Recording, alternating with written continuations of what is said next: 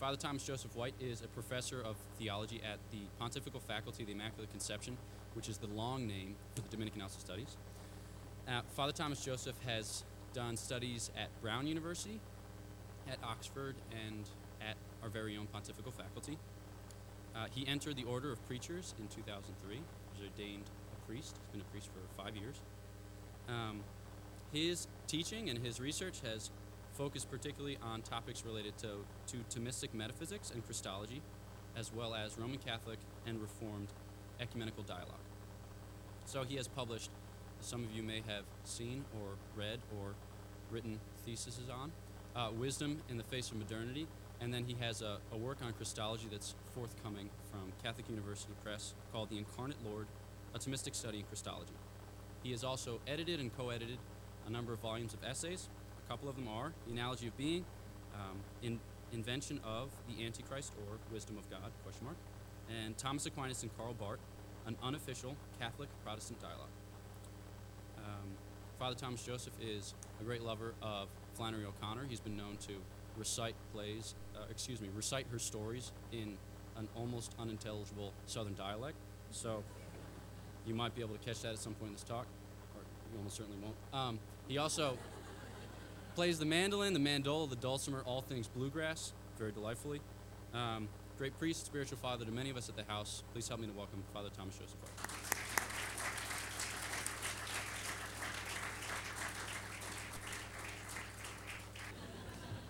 The vocation director, Ben Kroll, is here. Have you noticed how he's tall?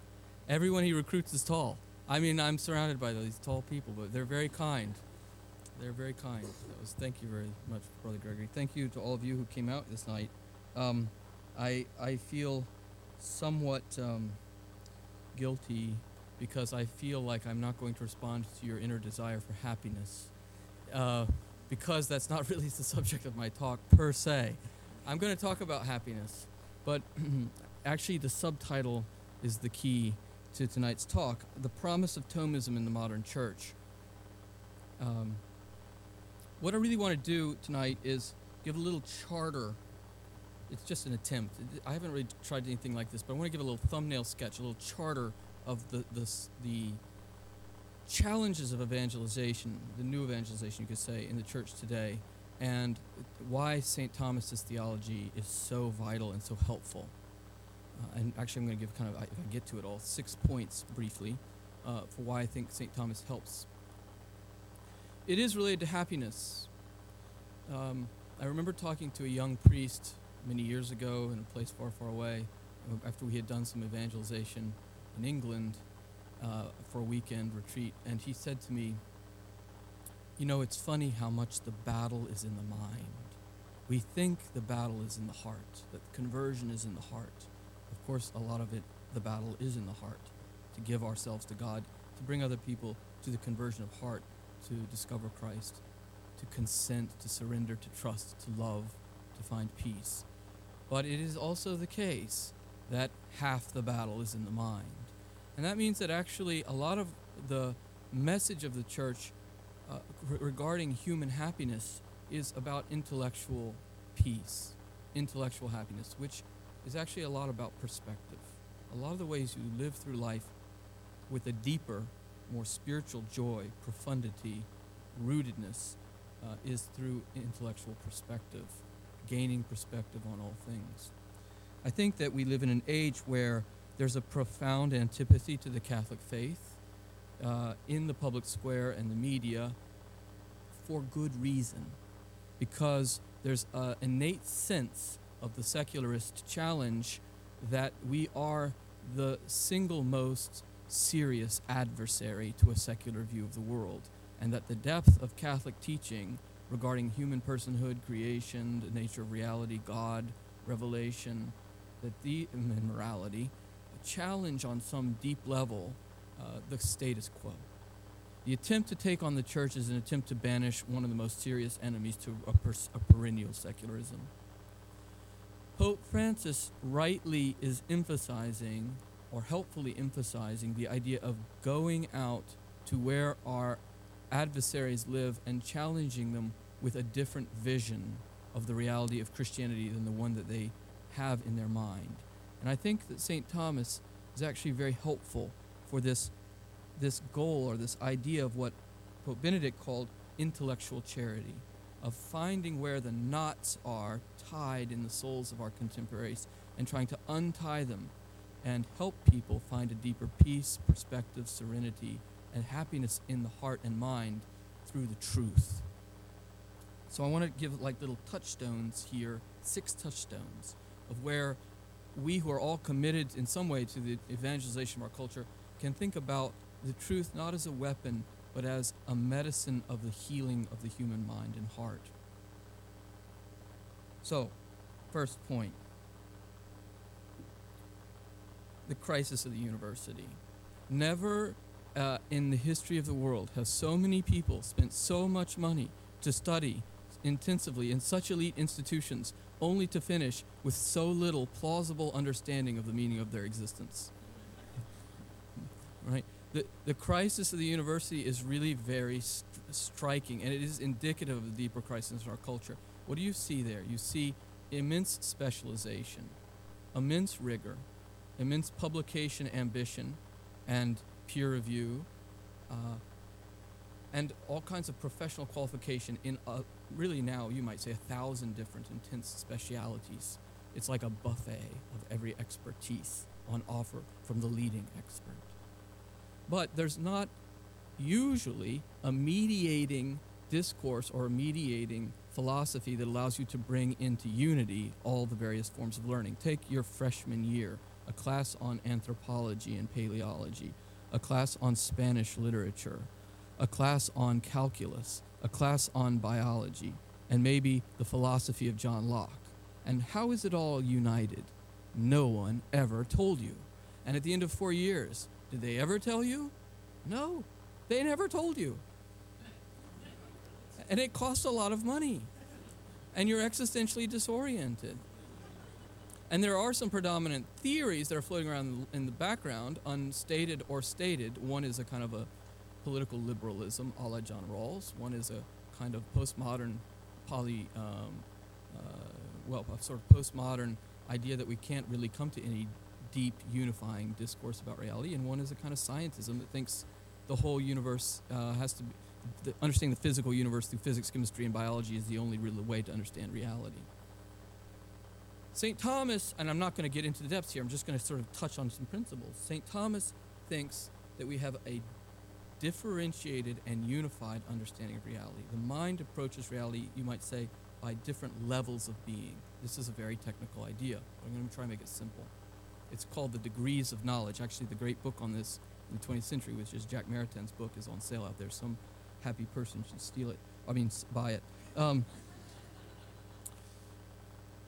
St. Thomas thinks that we can selectively look at reality on deeper and deeper speculative levels. So like an initial level would be studying quantity, the quantity of things. And he says that's where you get the sciences of mathematics and the observational sciences. So you get a kind of description of the quantitative physical aspect of reality. Then there's a deeper science that looks at nature's philosophy, where you study kind of natures and causes and the capacities of things. And then he says there's a deeper level where you start to study the very existence of things, metaphysics, and ultimately that becomes theology. So there's like a depth perception in reality, and you can look at it in different levels, mathematically, modern scientifically, sort of philosophically, and then in an ultimate register kind of look at the very gift of being and start to think theologically about the giver of being, God. Even from this, St. Thomas develops a whole theory of like all the different sciences. I have a handout of some further reading on these things I'm going to talk about. If you want to buy some, get some books to read about St. Thomas, we'll distribute the handout at the end. But one of the strengths of St. Thomas's view, which is absolutely contemporary, is he helps you see how different scientific forms of understanding, scientific broadly speaking, help you penetrate to reality at different levels, but they're all like mutually, there is particular expertise, but there's also kind of a deeper unity to things. So there's a way that the mathematician should be able to speak to the philosopher. There's a way the philosopher should be able to speak to the theologian. And ultimately truth is one because the intellect is made for being. and all that exists, all that is real, can be known, even if it's known in different ways. This may seem like a trivial point, but I actually think if in the Catholic Church we have the capacity out of the Thomist tradition to speak to the integrity of human knowledge that is integrative and unifying, but is not theologically totalitarian, then we become interesting. And I think by theologically totalitarian, what I mean is that because we believe about ultimate things about God, we should be able to railroad all the lesser disciplines and force them into narrow straitjackets of intellectual presuppositions. See, St. Thomas says, the philosopher can't replace the mathematician. The mathematician has his own dignity. The theologian can't replace the philosopher or the mathematician. The scientist has to be respected. The social scientist has to be respected. If you can figure out what exactly they study, and I think you can, but that's a really technical point to begin with, but I think actually for young professionals, when you come out of the modern university system, you actually kind of, on some visceral level, know this is a problem. Second point, the perceived opposition between modern science and biblical religion. I mean, if you get into the sort of, it's crude, the new atheism. It's not, we need a better class of atheists, we really do. But if you get into the new atheism and you start to look at the blog sphere, I don't recommend ever reading anything written below the margins of the article. But if you do make that mistake, I won't even talk to you about if you're writing in those margins. But if you read down there, what you see is that basically the presupposition is somehow the sort of 19th century presupposition from Augustus Comte that science basically displaces religion. The children believe the Bible studies, the grown-ups believe in physics and biology. And the two neuralgic issues are basically Big Bang cosmology and the question of whether the story that cosmologists tell us about the origins of the universe, perhaps 14.5 billion years ago, has displaced the Genesis narrative regarding creation ex nihilo. And the other neuralgic point, there are more than two, but the two main ones is of course evolution and the question of the origins of man. St. Thomas is super important here for two reasons. I'm going to give you on the handout reference to a thinker called named William E. Carroll. He's on the Public Discourse website a lot. He's got a lot of free articles online that are excellent. But basically, as Bill Carroll has pointed out helpfully, two brief points here. One, St. Thomas's fundamental distinction between primary causality and secondary causality. What does God give the creation? He gives it existence and being. So that anything we discover in the world scientifically through the modern sciences is something that exists. If it's real, if we've discovered it, it's real. If it's real, it has being. And if it has being, it has a giver of being. And secondly, as part of this, God giving things being doesn't entail making them merely passive, but part of the dignity of creatures is that they are created as true causes. God has caused us to be and has given us the gift of being free. So our free acts are the gift of God, and because God has given us freedom, we are truly free. It's not an opposition between God causing something and us being free. We're free because God has caused us to be as rational creatures that are free. But likewise in the whole physical universe, God has caused the whole universe to be a universe of causes. So the idea that if you can have a confrontation between what you discover in the domain of causality through the sciences and what God has given in creation is an absurdity. There's no conflict because everything you discover in the world, in the web of physical and chemical and biological causes, is what God has given being, and so has given to be causes of other things in the created order. And secondly, Aquinas has a huge development of thinking about the soul as the form of the body, so that we are one substance. Contrary to Descartes, you and I are not two things, my soul walking down one side of the sidewalk and my body walking down the other, or as he puts it, the two substances connected by the pituitary gland. Where, as the Catholic Church is taught and as Aquinas argues philosophically, we are one being, body and soul, a spiritual animal in which the spiritual soul informs the body. But this gets into noetics. I mean, the way that the human noetics is like how we know stuff. We know stuff through our senses. We know stuff through our brain. We know stuff through our sense memory. We know stuff as an animal knows stuff. The way you throw the ball and the dog remembers knows where the ball went. We work that way a lot too. We're like remembering where we put the coffee cup or something else, the glass of wine. So we work a lot through animal instinctuality and memory and sensate, and that could have developed, and it did, I think, through a long evolutionary process. But what science can never, by its very nature, talk about competently is the philosophical question of the immaterial soul. There was a passage from very developed hominids to the first human beings, and the passage is not one you can find under a microscope, because what's new when you get rational human nature is spiritual soul. And that means conceptuality, that means language, that means free action, that means religion, that means ritual, it means games, it means marriage, it means a whole lot of things that are specifically human. And you're not going to be able to see it through the medium of the modern sciences. You can see it somewhat paleologically, because we can see that people started, we can see cave art and the use of language and complex tools. Okay, but if you start to get those two principles right in Aquinas, primary causality, secondary causality, the soul is form of the body, but as a new presence of something in a rational animal, you can actually, that's the beginning of unknotting all the false opposition between the Bible and modern science. And with those two tools from St. Thomas, with some work, you can actually, and I think William Carroll's one of the best people doing this kind of work, you can show there's no conflicts, no profound conflicts. Third point, we live in an age in which absolute moral truth claims are perceived as arbitrary moralism. Absolute moral truth claims. Try positing your own preferred Catholic absolute moral truth claims around the water cooler at work. Okay, it's not going to be easy. You will be accused, if not of bigotry, at least sometimes, of arbitrary moralism. Sometimes we have to go through that, actually, to then go to the next step and say, well, that's not true, and here's why, and be brave and evangelical and challenge people.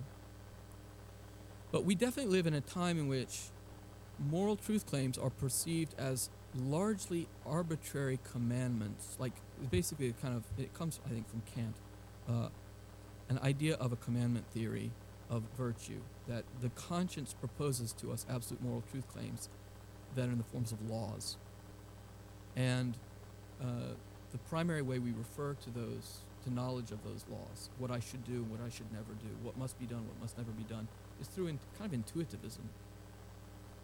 And the problem is then, you have diverse intuitions. So that you get into the climate, what you get is the culture of moral sincerity.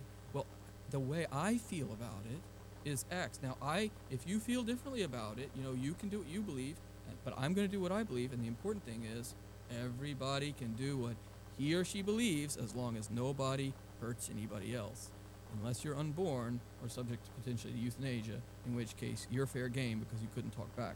Right? So there's this sort of arbitrary universal liberalism that emerges that is based on a kind of deep down despair of moral consensus. And we live in an age with profound moral non-consensus. This is Washington, D.C. We know this. This is like where we live. Now, I want to explain why briefly, but Thomistic moral theology is a lot like learning to play jazz. It's not really what our contemporaries think. What do I mean by that? Well, first of all, and this is where I'm going to talk about happiness, St. Thomas thinks the moral life is primarily about the desire for happiness. The reason you try to act some ways and not other ways is to flourish as a human being, to be a happy human being. And the way we become happy is by love. It's loving rightly and well and virtuously that we become happy. And the question then becomes, what do you love? Tell me where you dwell, and I will tell you what you are. Tell me what you love, and I will tell you what you will become. Right? So it's what you love and how you love, rightly or well, or poorly and viciously, that determines the shape of your character. And this is really where the burden of human existence is. It's the burden of trying to become a person of happiness. And for St. Thomas, this is hard.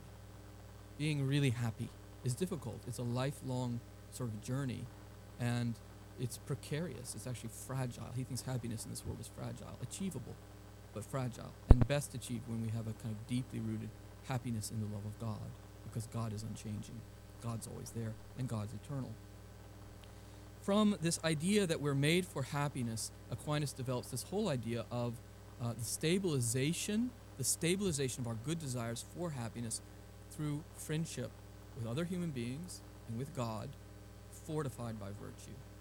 And the virtues are like these stable dispositions of acts we pose that strengthen us to live in sort of poised, balanced, profound and stable friendship with God and with other people. You know the virtues, right? I mean, the cardinal virtues are temperance, fortitude to endure when we have to endure, justice, to treat other people with justice is the first basis of friendship. Aquinas says, if you want to be friends with people, treat them justly and be affable. Affability is a kind of justice of showing other people kindness and recognizing their goodness. It's not yet friendship, but it's the beginning of friendship. And prudence. And prudence is knowing intellectually how to live rightly and well. And Aquinas thinks part of the way you become prudent is to ask people who are prudent for advice, to talk to people who are smart about how to live, right? That's actually why a lot of people come speak to priests, and some of us try to be prudent, others are prudent. But anyway, the point is, I see as a priest, like really, like one of the main things people are searching for when they're looking for happiness is they're looking for how to make prudent decisions. And then faith in God, hope in God, and charity toward God and neighbor. And it's the development of this life that makes us happy. So then you get like difficult situations, my mother and my sister aren't talking. They're going to be there at Thanksgiving. If I go home for Thanksgiving and I have to deal with my mother and my sister, I might have a breakdown where I have to kind of like tell my sister all the reasons I think she's really treated my mother badly. I don't know if I have the virtue to do this, These are prudential decisions. Sometimes the brave thing to do is flee. Sometimes the brave thing to do is engage and ask for the grace to kind of endure, right? But this is where it becomes like jazz, right? So a great jazz musician has to know the canon of ordinary music. I mean, these guys who get in a room, 5 guys who get in a room, even if they've rehearsed, but often when they haven't rehearsed, and they start playing in one key, and then they start moving down a key, and then they move up 3 keys, and then they start innovating. They are listening to each other, and then they're moving together with this. To improvise in jazz at a very high level requires a lot of refinement, mechanics, and knowledge of the art of playing in a more canonical, predictable way. It's because they've mastered that level that when they get to the hard cases of innovation, they can kind of move with the flow of the music. And that's what the actual moral thinking of Aquinas is about. It's about like trying to acquire the virtues enough and prudence enough that when you're in these like delicate situations, you can actually preserve love in all things. You can say, stay in the stream of jazz like harmony as situations do move in a sort of jerky, unpredictable fashion, to remain in love and in prudence. And the prudent, moral theology of Aquinas is about kind of getting into that stream of knowledge and love and staying there and staying in the rhythm of the Holy Spirit. It's a very attractive vision. I didn't come up with a jazz metaphor, by the way. That's a Dominican who teaches in Fribourg named Michael Sherwin, who was friends with Dave Brubeck, and got him an honorary doctorate in theology. Because Jay Brubeck converted to Catholicism and wrote a jazz mass. I never went, but the thing is that I'm not advocating jazz masses, but it's an interesting thought experiment. But you see, the point is that there's a kind of depth there that is just not the hollow moralism. It's not the hollow moralism that people take us to be advocating. 4th point, St. Thomas teaches you how to believe that the Bible is revelation without becoming either a fundamentalist or a liberal Protestant. I mean, the big problem in our culture with the Bible, especially in the United States, is that in some ways the Bible has been taken captive either by a kind of 19th century Protestant positivism that is obsessed in an unhealthy way too much with a kind of material literalism. How many soldiers in David's army died that day? It's not entirely fair to say to evangelicals that that's like exactly what they think is the most important thing. But there are theories of inspiration from the 19th century that have gotten into the water and have been very prevalent, which have made these kinds of questions become obsessive questions in the treatment of the Bible. And of course, when you get into the 6 days of creation, which is clearly symbolic, or the questions of Methuselah living for 900 years, you get the Bible taken captive by weird 19th century positivist theories that think above all it's supposed to be a blueprint of technical facts, which is what none of the fathers of the church thought about the Bible. And then you get the counter reaction, which is the Bible's a human document. Well, yes, it is, but it's not just. And it's about social ethics. That's what the Bible's about. It's about social ethics, which it is, but not just. St. Thomas goes to the essential. What is the Bible about for St. Thomas? Finding out who God is. The Holy Trinity wanted from all eternity to create us so that God could share with us his Trinitarian beatitude and reveal to us who God is. If God is the Father of our intellect, he made us so that we could enter into the inheritance of his beatitude and inherit knowledge of who God is in his own eternal happiness. That's just a much more interesting idea than any of this kind of, sort of materialist positivism of fundamentalism, or the skepticism about the Bible. Why is the Bible written for St. Thomas? To teach us what it means that God chose to become a human being. What does it mean that God became human? What is the human face of God? You have 4 portraits in the Bible of the human face of God. Why did God become a human being? St. Thomas, it's the first question he asks in his treatise on Christ. Why did God become a human being? That's an interesting biblical question. He's interested in the nature of grace and original sin. What is this mysterious network of wounds I'm carrying around in myself? How does grace help me to be unburdened or to live in the light of the mercy of Christ? He's interested in understanding the law in the Old Testament as showing us our capacity for love and virtue and how our human nature can flourish by avoiding evil and doing good. So he's got a very deep reading of the Bible. And it's this is some of the most accessible stuff in the Summa Theologiae you can get online. And I have that in my notes I'm going to give you. Some of the most accessible stuff is to read Aquinas in the Bible. He's really profound. It's very accessible. It's very helpful. Fifth, the sacramental church. The sacramental church. We live in an age of sort of weird, Gnostic, acorporeal spiritualism. What does it mean to say you're spiritual, not religious? It must mean something, but it can't be good. Because the last time I checked, we're bodies. And what religion is about? It's about being spiritual in your physical postures through worshiping God in physical actions. The traditional list of things that are religious are devotion, prayer, sacrifice, adoration, physical gestures of adoration, oaths, tithes, belonging to a community, being committed. So religion is something you live as a rational animal, an animal that is radically religious and made for God through religious gestures. Aquinas, in his theory of the sacraments, has 2 really important insights to help us with false problems we have about spiritualism and then also in Christianity denominationalism. It's fine that there are 1,000 different churches. That's fine. Jesus really wanted that, didn't he? I will that you all be one. But just everyone, but the thing about being one is if you don't like being one with those people, go found your own church. And, there's also 1,000 ways of being Catholic. There's the magisterium version. That's a nice buffet line version. But, if you don't like that, there's a slimmer diet version of Catholicism. You make your own spiritual church. We'll divide all the parishes up according to different strategies and tastes. Our consumer culture is ruining our sense of religious, of allowing ourselves to be challenged. We talk about in religious life fraternal correction, like being able to hear the correction of a brother who comes to talk to you about a thing you need to change. And it's a mercy, if it's said well and rightly, of somebody to give us a fraternal correction. Well, normative religion is God's fraternal correction to humanity, but it's a mercy. God is giving us normative forms by which we can live together with God in community. And the sacramental theology of Aquinas is about, he makes 2 great points. One, he makes more than 2, but 2 that are very pertinent. One is that we are, as animals, in need of being touched by the grace of God. And the sacraments are we're receiving what's most transcendent, and what we most need is God and the life of God.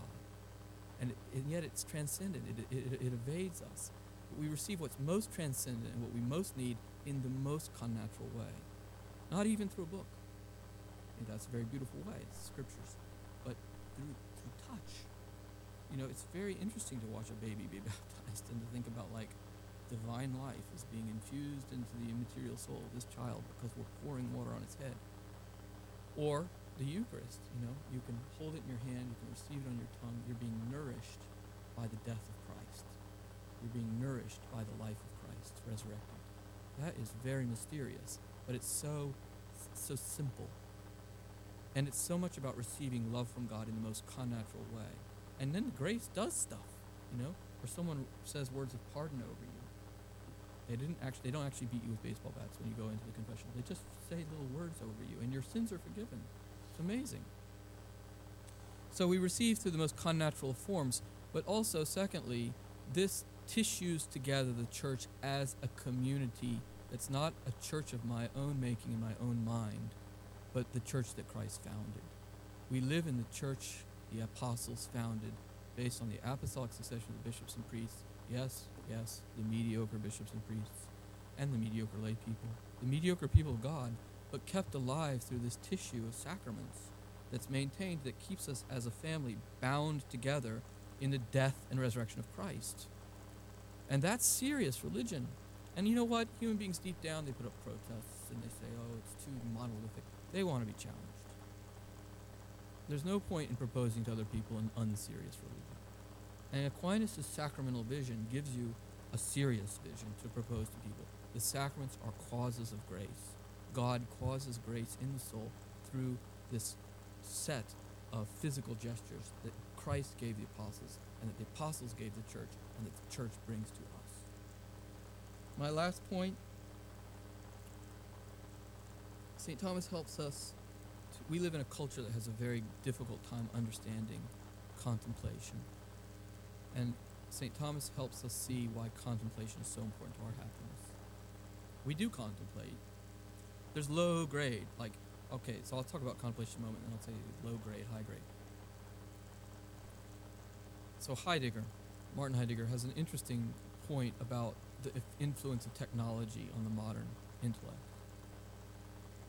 I don't think Heidegger's infallible, but this is an interesting insight, and he's got a number of them. He basically has the idea that because of the development of modern sciences and then the technology that accompanies it, a lot of us basically interact with reality administratively through the tools technology places at our service.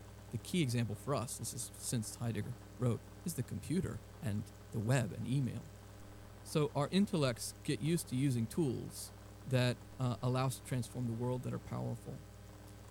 The thing about tools is they can only be useful if you can dominate them intellectually. So you become a certain kind of person intellectually if all you ever think about is a medium in which you dominate. And what you become is a person of efficiency. The person who uses tools well in order to dominate reality and ordain it correctly well is an efficient person. It's good. But then you get the intellectual milieu of efficiency.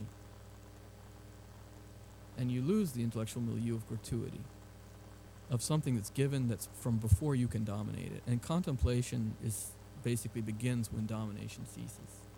If I can dominate, I'm not contemplating. When I start to contemplate, the problem is I'm not intellectually dominating. So a simple but very elevated example is pictorial art. You go to the museums and people sitting there and they're staring. Now maybe they're just trying to look pretentious and important and intelligent. I don't actually think it's easy to say what exactly they're doing. But it is interesting. I mean, you look at other animals, they don't do this. This has to do with being a rational animal, and we produce pictorial art and then we look at it. And what we do is we contemplate it. We contemplate it. We think about, that's very profound. That's interesting. What's going on there? What the tour guide, if they're good, is trying to help you do is contemplate it more profoundly. Sometimes it's more thinking. Sometimes it's just seeing the pictorial beauty. Sometimes it's seeing the spiritual beauty. Right? That's just an example. It's kind of an elevated example. I think the low grade is Xbox. Xbox is a big problem in our culture, you guys. If you have one, you should throw it in the trash. It's prolonged adolescence, but it's really what it is deep down is it's escapism. And I know I need to escape too. I'm looking for an escape. I'm trying to find one, but I'm still in this universe. But people come home stressed and they play Xbox because you can in a way displace your stresses and worries, but also you can give your intellect over into something where it no longer has to try to stressfully dominate a situation, but can just go with the flow of looking at stuff. Television's like this too. But the deeper forms of contemplation happen through friendship. In friendship, you're in front of a reality superior to you. Another human being, every human being, has some qualities that I don't have. And it's true of me with regards to every other human being. There's something distinct about every human being that has a quality to it.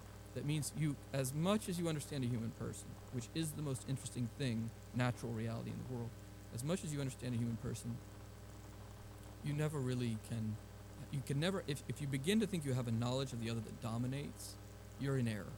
This is the problem with ideologies that explain the human person reductively, be they scientistic, Marxist, Freudian. The human being is always more than a particular intellectual ideology can come to understand. And so the norm for Aquinas, you begin to contemplate when you meet a good that your intellect has to ponder and can't simply understand completely. And this is all the more true with the truth, with the whole mystery of being in the cosmos, and with God. We live in a universe that actually invites us to a sense of studious wonder.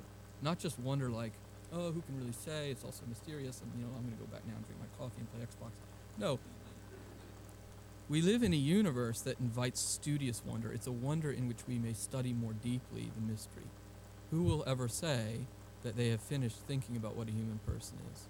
Who will ever say they've finished thinking about the mystery of existence and being or the universe's beauty? Who will ever say they finished thinking about the mystery of God? And then there's theological contemplation, the contemplation of the mysteries of the church, the mystery of life of Christ, the mystery of the Holy Trinity, the mystery of the Eucharist, the mystery of the Blessed Mother. Right? We live in a world where, in fact, Aquinas thinks the highest nobility of our intellect is that we're made for contemplation. That doesn't pay. Nobody's going to pay you for that, really. I mean, people give donations sometimes to contemplative nuns. I mean, there's a certain kind of recalling to us of the essential in the contemplative life. And the contemplative life, traditionally, Dominican spirituality teaches, is available to every human being by virtue of faith. If you have the grace of faith, you can live the contemplative life. If you have the Eucharist, you can live the contemplative life. If you have the Rosary and the Blessed Virgin Mary, you can live the contemplative life.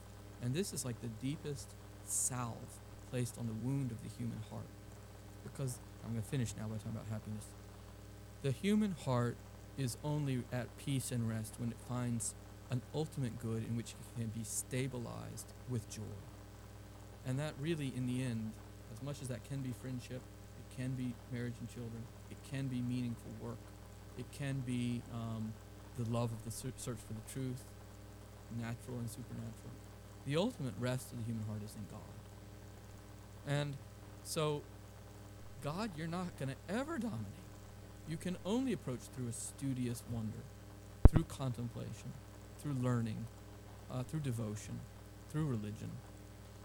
And St. Thomas sort of gives us clues for how to sort of live in this world while thinking about the mystery of this world in light of God, unto God. It's what he calls wisdom, to think about all things in light of God and for God, and to be returning to God, to be on the pilgrimage in this world, headed back toward God, intellectually trying to think about all things in light of God, and trying to find joy through contemplating God in faith, thinking about God studiously in faith. And it heals the heart because it gives the heart a place of rest. I think we have to find ways to bring contemplation to our culture. And actually, I think because of how dehumanizing a lot of modern culture is to the human mind and heart, contemplation is something very powerful. Eucharistic adoration is one of the ordinary forms of contemplation at work in the church that converts people all the time because it's such a profound encounter, a contemplative encounter with the presence of Christ in the Eucharist. So becoming people who have a habit of contemplation. St. Thomas helps us with that. There was an Eastern Greek father who talked about the human being living in the world, developing what he called a little chapel of the heart.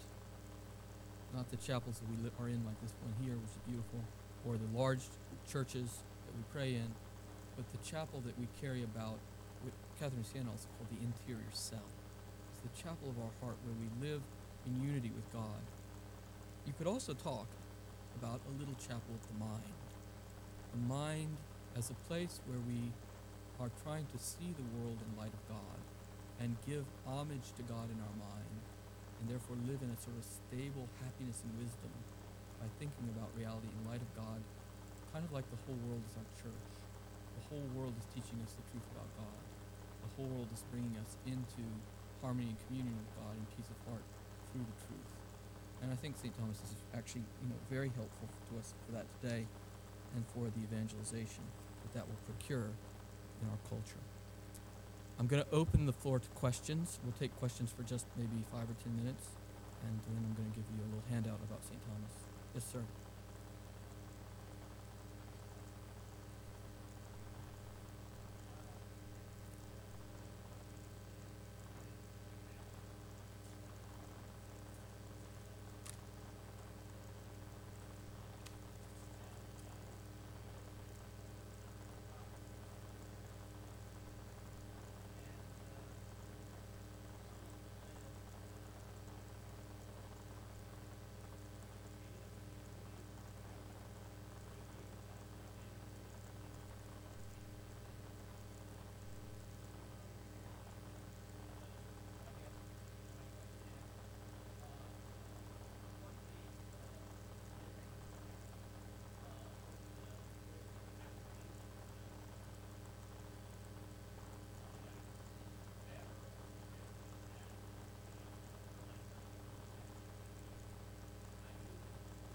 Yeah, yeah,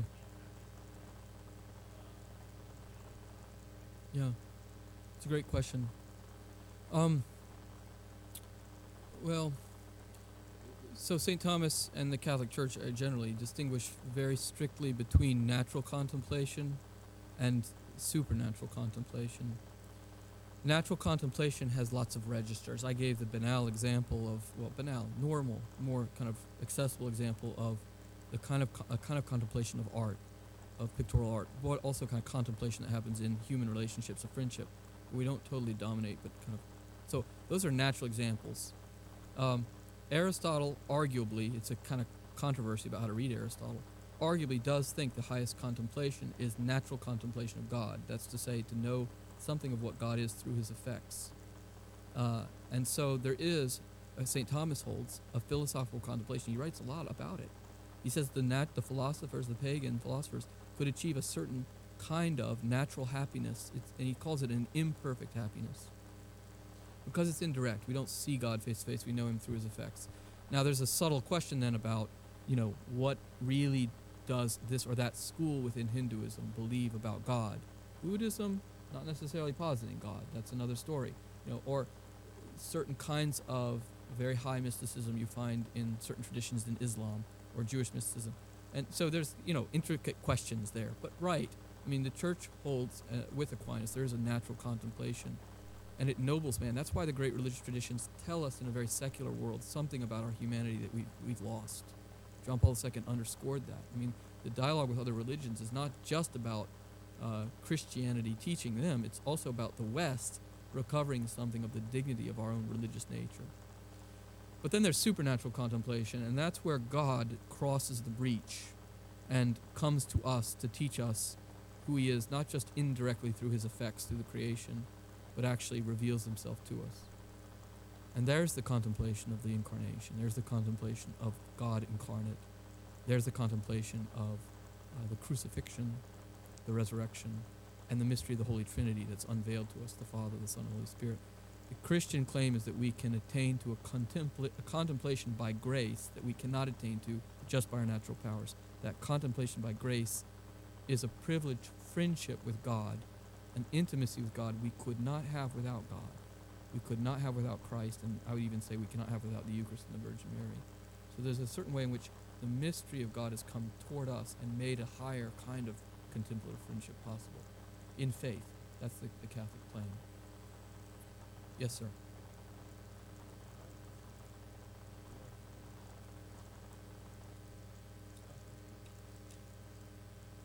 Yeah. Well, I actually think this is a place where, importantly, Catholicism gives us an aid to responding to the claim that severely mentally disabled human beings cannot live that which is most distinctly human, and therefore do not necessarily have the right to life, right? In this very area of the country, Down syndrome children who've been born have gone down by, I think, 90% in the last generation or two. And that's, of course, because of genetic screening. So that's basically a judgment of the culture that they don't have lives worth living. I got the answer to this myself. I was on a retreat as a layman in a Benedictine monastery 20 years ago. and I had been on a pilgrimage carrying the cross in England toward Canterbury, and it was one of those kind of pious things you do with other people to pray to prepare for Easter. And I've been trying to pray. I've been breaking down and eating chocolate bars, and and I didn't feel particularly like I felt like it wasn't going terribly well, but I have been trying. And I was and at this Benedictine monastery, which is Worth Abbey, they all the families who have special needs children come for the retreat for Easter, for Holy Week. So we help take care of them, which is not really contemplation for you if you're taking care of a person with cerebral palsy and things like that. But it's Christian, profoundly Christian. But I remember being in line watching people go to communion, and there was a young girl with Down syndrome in front of me. It was heartbreaking. It was very, very moving for me because I was a new Catholic at the time. I just converted myself. And I was thinking, it's interesting. She's taking communion, and what's going on there? And she got down. I mean, all these people were going taking communion in the hand and taking communion. I'm sure they were very pious. But this young girl got down on her knees and opened her mouth and waited for the host to be placed on her tongue. And there was palpable piety on her face, Down syndrome child. And she must have been 14, 17 or something. And I thought to myself, that's it. They love more profoundly than many of us because they know what dependence is. I think that what you see in where the intellect cannot flourish as well because of the breakdown in the hardware of the frontal lobe, the will can sometimes thrive more deeply because of the experience of profound dependency. And so, in a special needs family, you're often going to see a child who's going to, because they cannot but trust, has experienced the depth of dependency and love more profoundly than many very rationally functional human beings. And that can be supernaturalized contemplatively into the life of Christ in the sacraments. The L'Arche community was founded by John Vanier as a community for people with special needs, as a contemplative community. So it's interesting that's been understood by John Vanier. Yes, sir.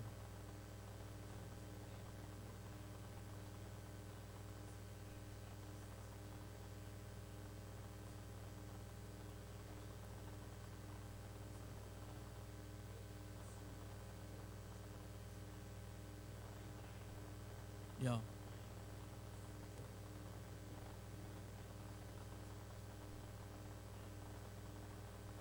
Yeah, I've got a whole list of basic. Yeah. Okay. So since you asked, they're gonna hand them out now. And I gave you some websites too. I mean, I think you have to search around, but there's different level. Thomism can go. It has there's a lot of floors in the apartment building, and you don't want to start people off on the 10th floor; they get vertigo. But there's a lot of first story and second story Thomism, so I put it in that order, sort of on the list. Any other questions? Should we take one more? No? Should.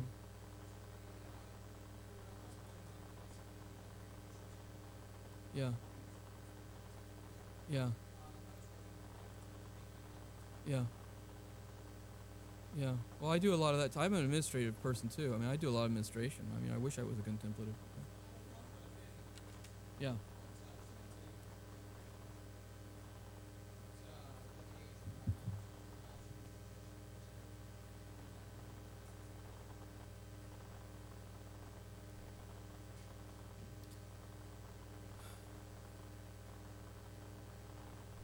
I have this conversation a lot, so I really should have strict answers to this. But very helpful answers to this. I think it's a huge challenge because, look, one of the great things about this country is people work hard in America. It's so noble, but they work really hard. So, there's people who see you for spiritual direction. You see how much stress and they're under to try to hold it together. I have to say I often greatly admire lay Catholics for doing so much in their spiritual life. Despite or against the backdrop or in the foreground of how much else they have to do. My view is the best time to do the serious spiritual work you're going to do in the day is the earlier the morning, the better. It's very challenging. But I think, I usually talk to people about mental prayer, silent prayer, 20 to 30 minutes of that a day, and hopefully before or after Mass.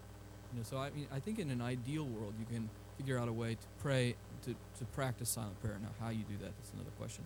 But practicing mental prayer usually with Lectio Divina, with reading the scriptures, because the scriptures are an avenue for contemplation. So I think there's a certain kind of contemplative reading of the Gospels of Paul, of the scriptures, that can lead into mental prayer. And I think that, coupled with daily Mass, is the best starting point if it's possible. If you had to choose one thing, Mass, and then adding mental prayer. And then, some people pray the rosary contemplatively, some people pray the office of liturgy, the hours contemplatively. Those things help. And I think some spiritual or intellectual reading help. Now, architecturally fitting that into any given life is a question of prudence. And that's why people often want to talk to a priest about, like, well, I'm doing this, I think I could do that, maybe I should do that. And they want to be held accountable, that kind of thing. And that's good. So, I think then you have to kind of sculpt moments in. And friendships with people who are seeking God help. Because actually friendship has a way of sanctifying our emotional life, of bringing us into a sphere where, if even the things I suffer, say from work or life disappointment, I can take to someone else. My emotions are discombobulated. I can take them to somebody else who shares my understanding of reality, and that even the sort of acceptance I have from them, the feeling that they understand me, brings me back into a kind of peace. So I think those things are. There's a lot of elements that help, but figuring out how to coordinate them in one life is the challenge. Okay, I'm going to liberate you. Okay.